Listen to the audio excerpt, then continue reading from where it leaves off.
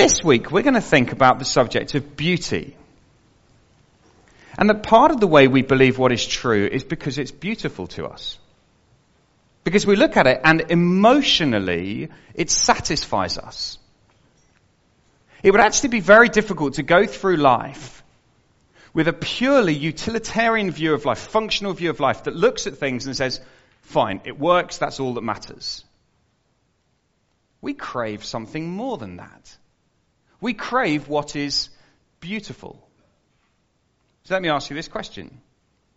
What is the most beautiful thing that you've ever seen? Or the most beautiful thing you've ever experienced? I wonder what sort of things come into your mind as I asked you that question. What is it that is beautiful to you? Now listen, let me make clear. I want to draw a distinction, and this may be a slightly false distinction, so bear with me. I hope it'll make sense why I want to do this. I want to make a distinction between what is beautiful and what is pretty. There's a difference between beauty and prettiness. By which I mean, prettiness is something which is superficial, external, but beauty drives us deeper. I think we tend to use prettiness, things that are pretty, to distract us from reality, whereas beauty drives us deeper into reality.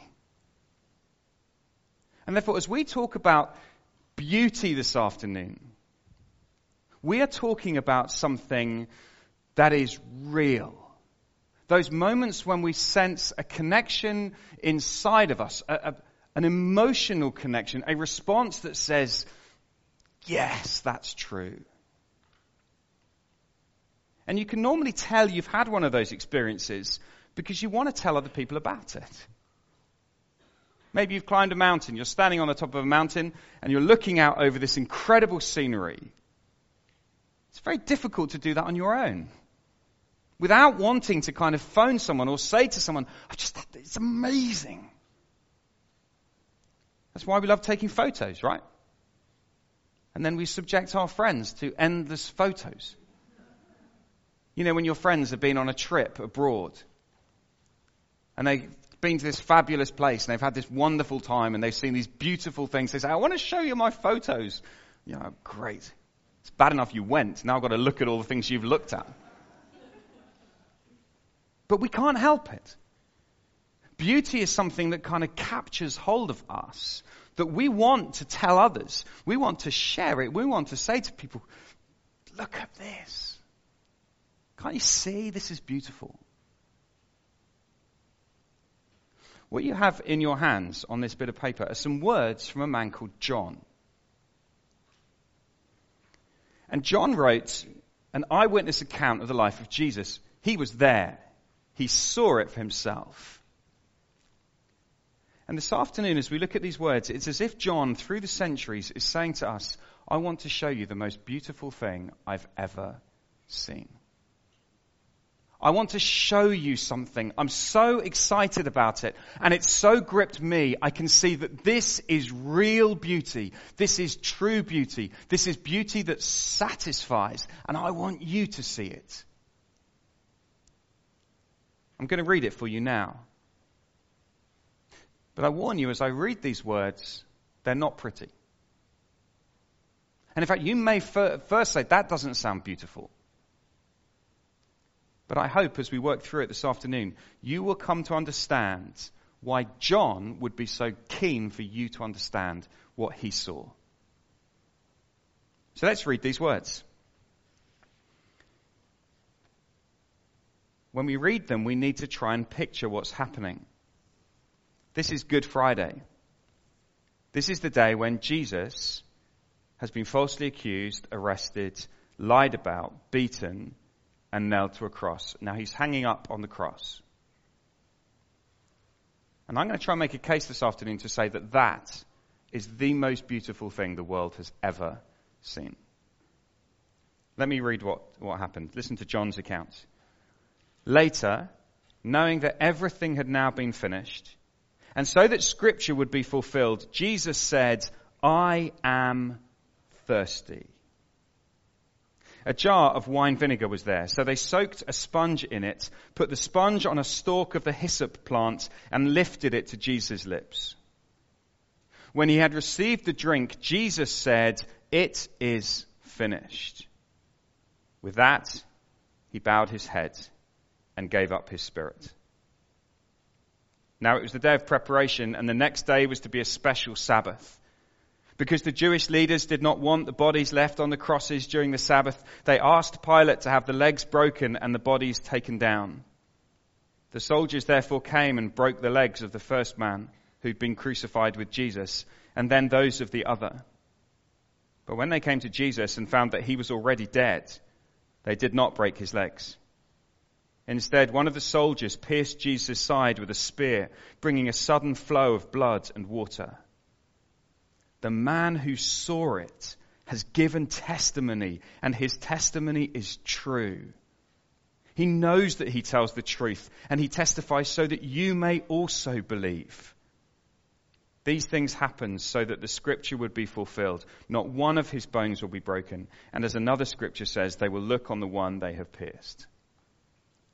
Did you hear John's plea in the middle of that?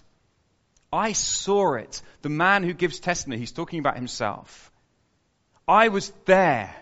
I saw the spear go into his side. I saw the water and blood, and I just have to tell you. Now at this point, we may be saying this is just slightly weird. This sounds like the absolute opposite of beauty. This sounds horrific and barbaric and nasty. How could we possibly say this is beautiful? Right, we need to back up a little bit. So let's back up, and we're going to take a run up at this account and see why John would be so excited and so passionate that you could see what he saw. And I want to run right back a little bit to take this idea of beauty and to think of it a little more. Imagine you go to an art gallery and there's a stunning painting, beautiful painting. And there it is, and it's wonderful, and it takes you, captivates you. It's not pretty, pretty things you look at and go, that's pretty, and on you go. A beautiful thing, you stand and you have that moment of awe. You experienced awe recently? That's what we need. Not a light, superficial, frothy thing, but a weighty thing. An awe that says, wow. So there you are, you see this beautiful painting. And then at the bottom you notice a name. It's signed by the person who painted it. And you take out a marker pen and you just scribble it out. You scratch that out. And then you get out an axe and you chop that bit of the painting off. You chuck it away. And then you stand back again and go, what a painting. That would be weird, right? Don't do that. That'd be really bad. Because the painting is the work of a painter. The creation is the work of a creator. And as you see the beauty of the painting, it drives you, the deeper reality is to drive you to understand the mind of the creator. That person who painted it is showing something of who they are. They're putting themselves on display to you. They're showing what they think of the world, how they feel about the world. Therefore, the painting drives you to the painter. And over again in the Bible, the creation, the beauty of creation drives you to the creator. The painting drives you to the painter. Behind this beautiful world, when you see a sunset, who painted the sunset in the sky? When you see the stars, when you see the waterfall, when you hear the beauty, when you see all of it, who made it?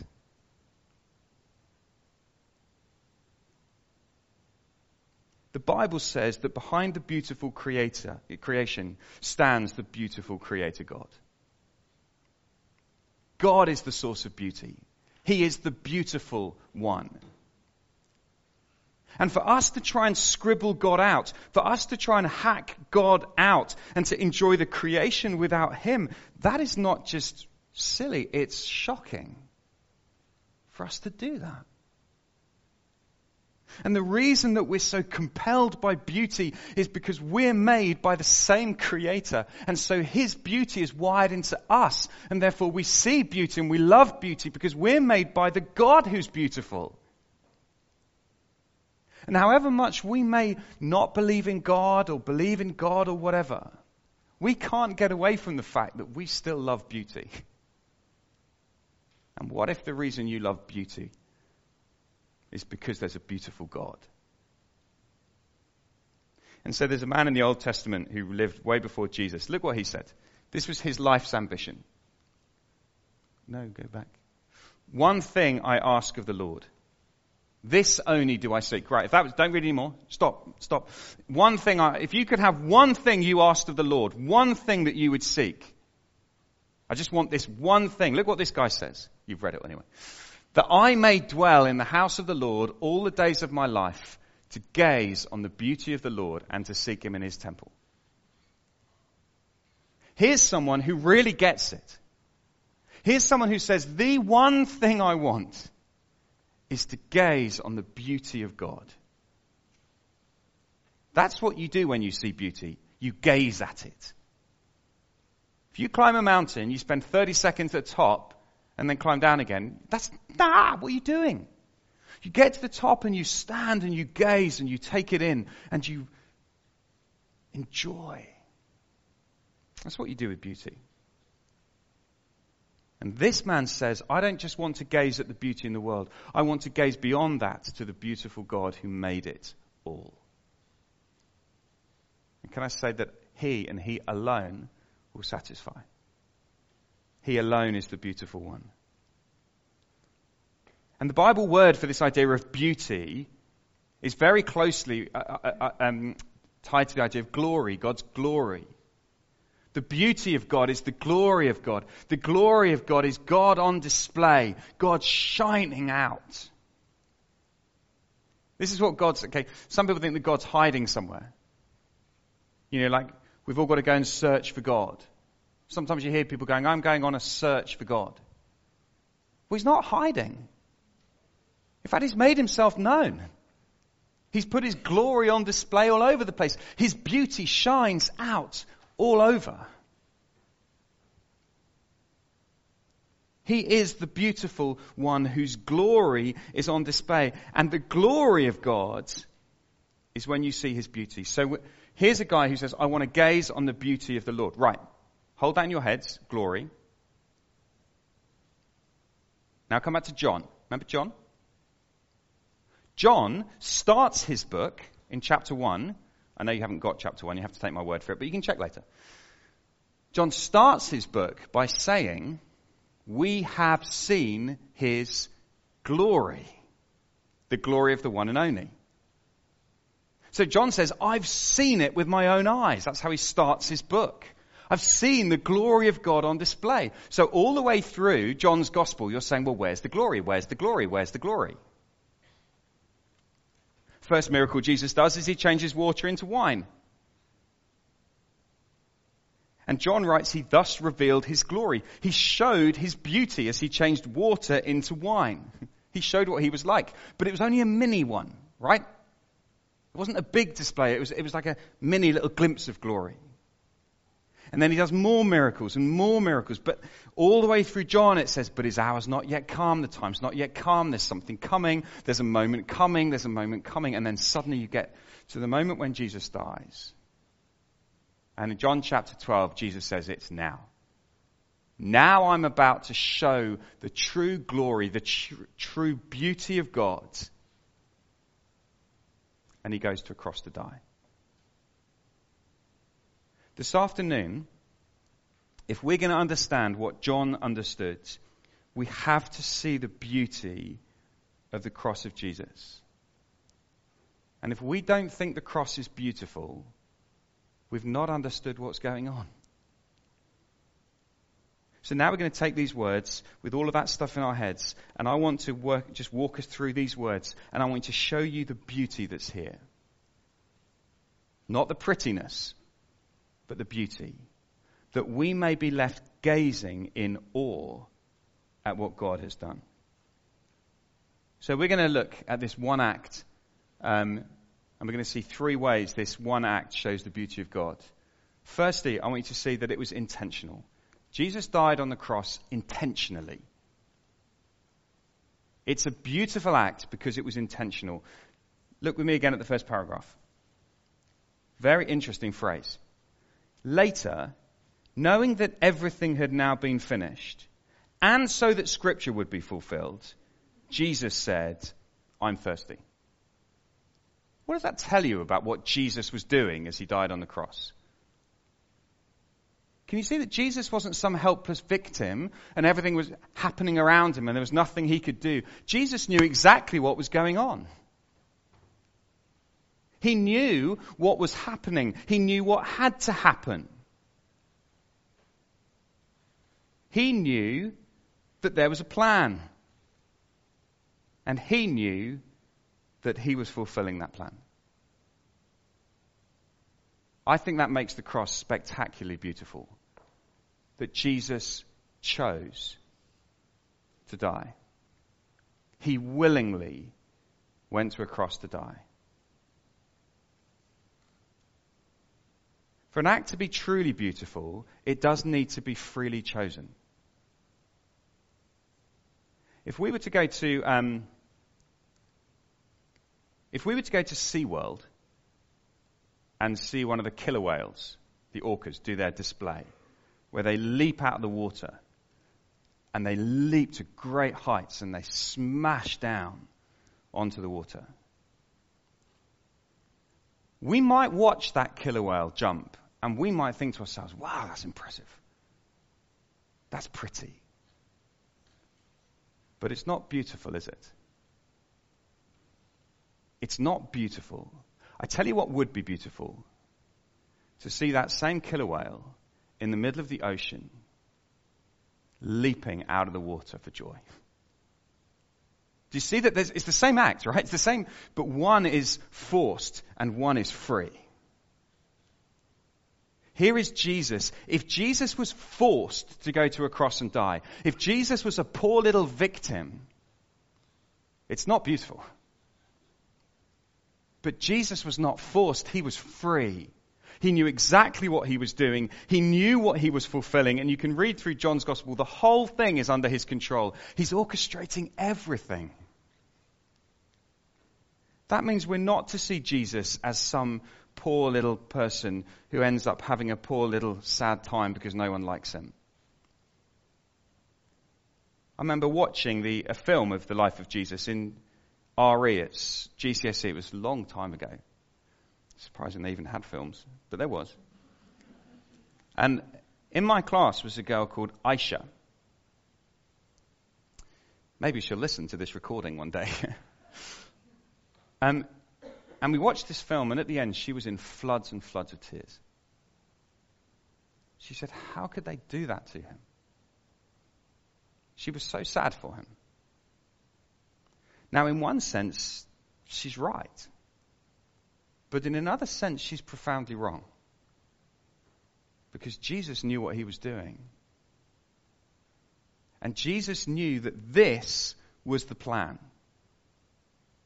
And that's why you get this language of fulfilled. Why did Jesus say, I'm thirsty? Well, because God has this massive plan. And he's been talking about this plan. There's this beautiful plan from the beginning to the end. The plan to put this world right. It's a beautiful plan, and God has been revealing his plan, and in all sorts of different places and in different ways. And in one place in the plan, it talks about the one who's going to suffer will be thirsty. And Jesus knows what he's doing. And so on the cross, he goes, that's me. I'm thirsty. And so they give him drink. Bitter drink. But Jesus intentionally went to the cross, and that makes him not a victim, but a hero. When someone makes the choice to run into a burning building to save someone from death, they're not a victim, they're a hero. And we celebrate them for their magnificent heroism. It's a beautiful act. And Jesus intentionally goes to a cross to die. But you may say that's still slightly weird.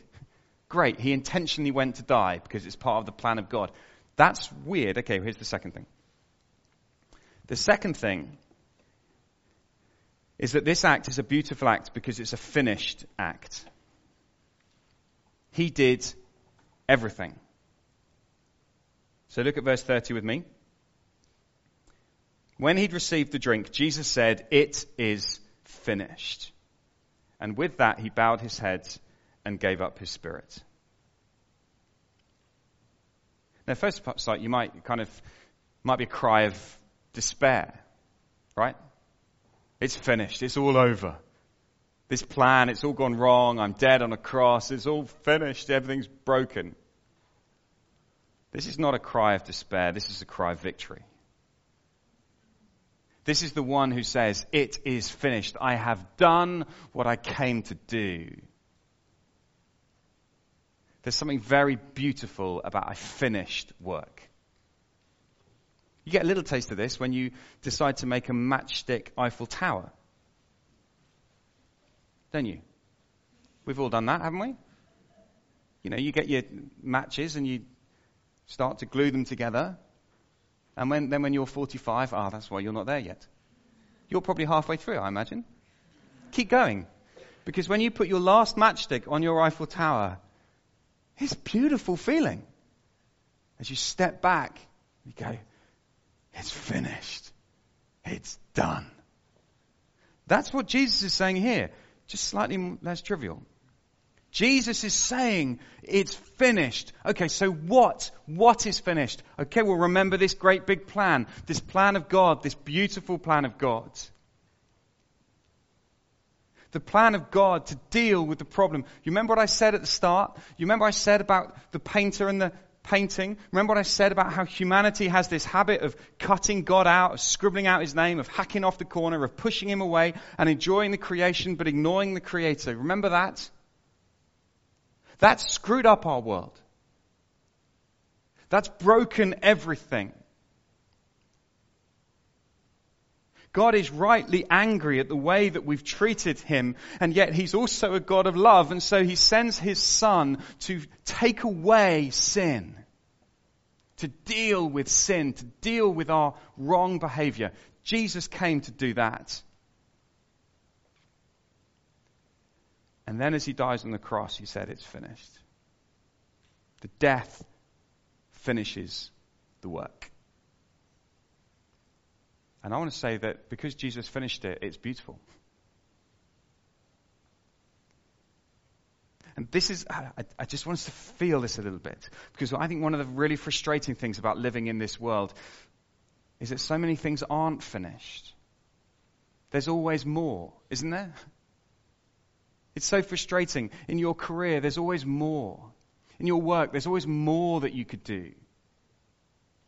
You know, the stuff that you have, there's always more. You're never done. It's never finished. You never get to that point of being able to say, it's finished. And many people feel that way with God. Many people feel like, I'm trying to obey God. I'm trying, but there's always more. I never get there. I never get there. I never get there. And then Jesus yells out these words to the world. It's finished. It's done. There is beauty here. The work of Jesus on the cross was intentional, and it's finished. And thirdly, it's costly. Look at this next bit. Now it was the day of preparation, and the next day was to be a special Sabbath because the Jewish leaders did not want the bodies left on the crosses during the Sabbath.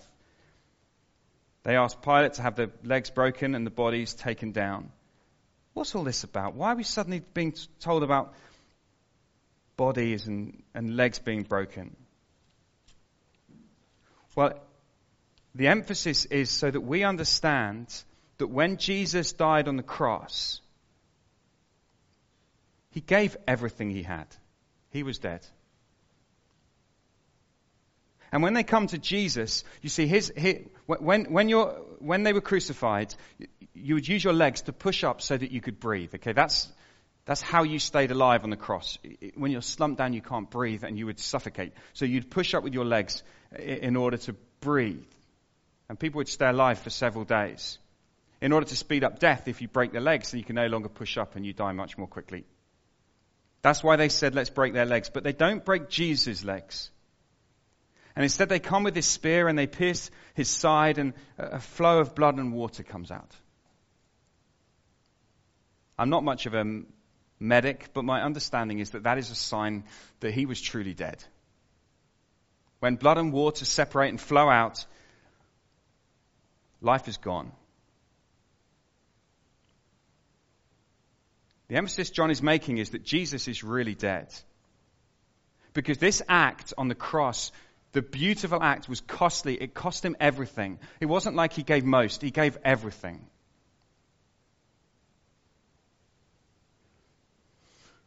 But there's a hint here of something even more beautiful in this cost.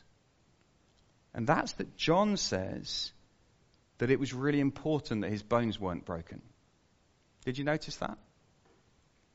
It really mattered that Jesus didn't have any of his bones broken. Why? Well, because John wants you to see that the cost Jesus paid was for you. You may say, how does Jesus not having bones broken prove that it was for me? Okay. There's another place in the Bible where there's something that is not allowed to have its bones broken.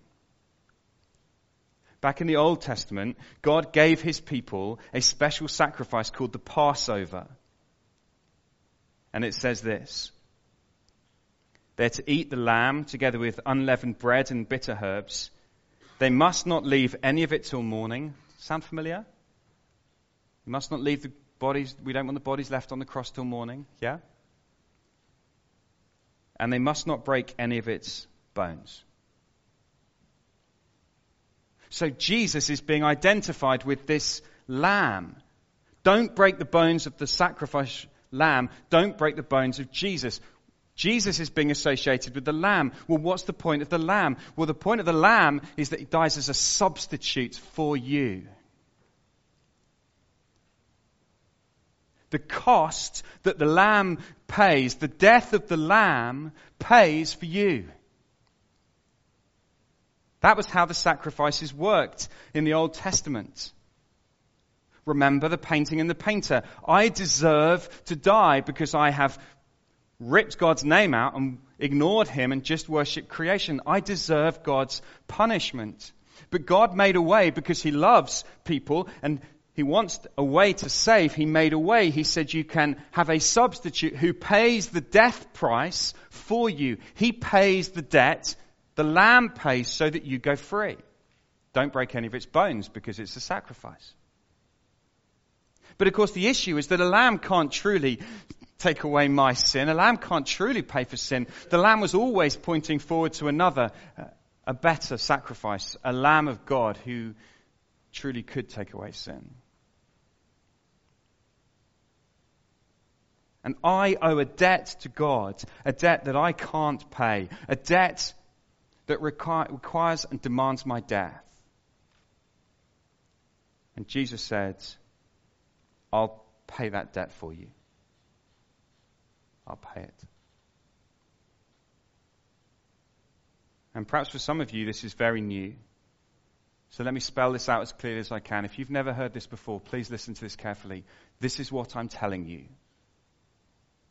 John wrote the Gospel of John because he wants you to know that when Jesus died, it was for you. It's because you have done wrong. You deserve God's punishment, but God loves you so much he gave his son to die for you. It was for you. That's why John wrote his Gospel, so that you could believe it. So that you could know that Jesus gave everything to pay your debt. And remember, it's finished. There's nothing more to do. And remember, it's intentional. He did it because he chose to do it for you. And this afternoon, all he asks you to do, all he calls you to do, is to believe. John's written it down so that you may believe. That is by saying, I admit what I've done. I admit that I've ignored God and pursued creation, just like we were hearing from Esther. I've gone after other stuff and ignored the beautiful God who made me. I'm sorry. Jesus, thank you that you died for me. Believe. And if this is very new to you, then you could believe today. This is what Jesus came to do. This is what Christians believe. Christians don't believe that there's more and more and more rules to do. We believe that there's a finished work that's already been done, and he's done it for you. And let me just say to those of us who do know this stuff, those of us who say, yes, I know this. John, is this really all you've got to say this afternoon? We've heard this many times before. Let me say to you, will you gaze at this? Will you come and stand before the cross of Jesus and gaze at his beauty? Will you confess that actually you don't find the cross of Jesus as beautiful as many other things in the world? And this afternoon, Jesus is calling you back.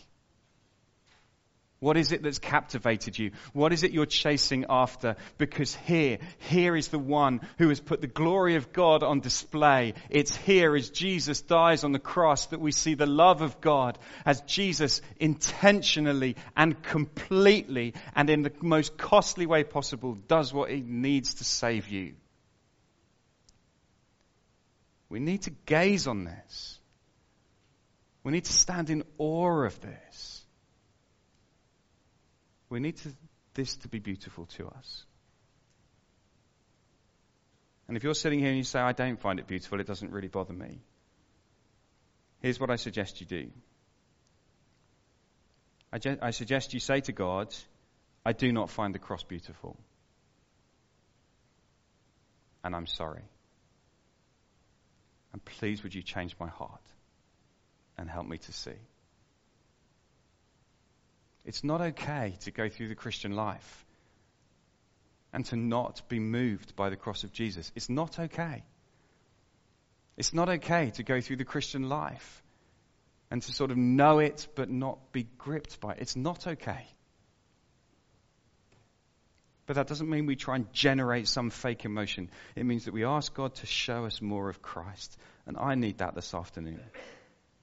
I need to see Jesus more. So this afternoon, I believe in Jesus because there is great evidence that it's true. I believe in Jesus because I know it works and I've seen it in many lives. But I believe in Jesus because it's beautiful. No one else has died for me. No one else has paid for me. But Jesus has. And today we worship him because he's not dead. 3 days later he rose again and he lives forever. And this afternoon, whether this is new to you or old to you, I ask you this afternoon, will you come and gaze at what John saw? The most beautiful thing he'd ever seen. Let's pray together.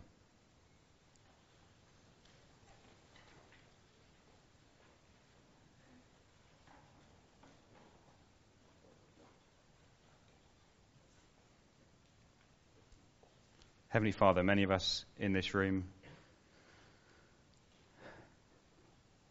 many of us would want to say thank you, and we're sorry. We're sorry that we would take an act like this, an act of such beauty, that we would take it so lightly, that we would be distracted by other trivial things, pretty things that are not real, rather than to be taken up with the beauty of this. And so, Father, we pray that you would captivate our minds, that we would believe this is true, and that you'd captivate our hearts, and that we know this is true, and that we would gaze on the beauty of Jesus. And just like Psalm 27 says, that one thing we would ask of you, one thing we will seek, that we would gaze on the beauty of our King Jesus. And we ask it in his name. Amen.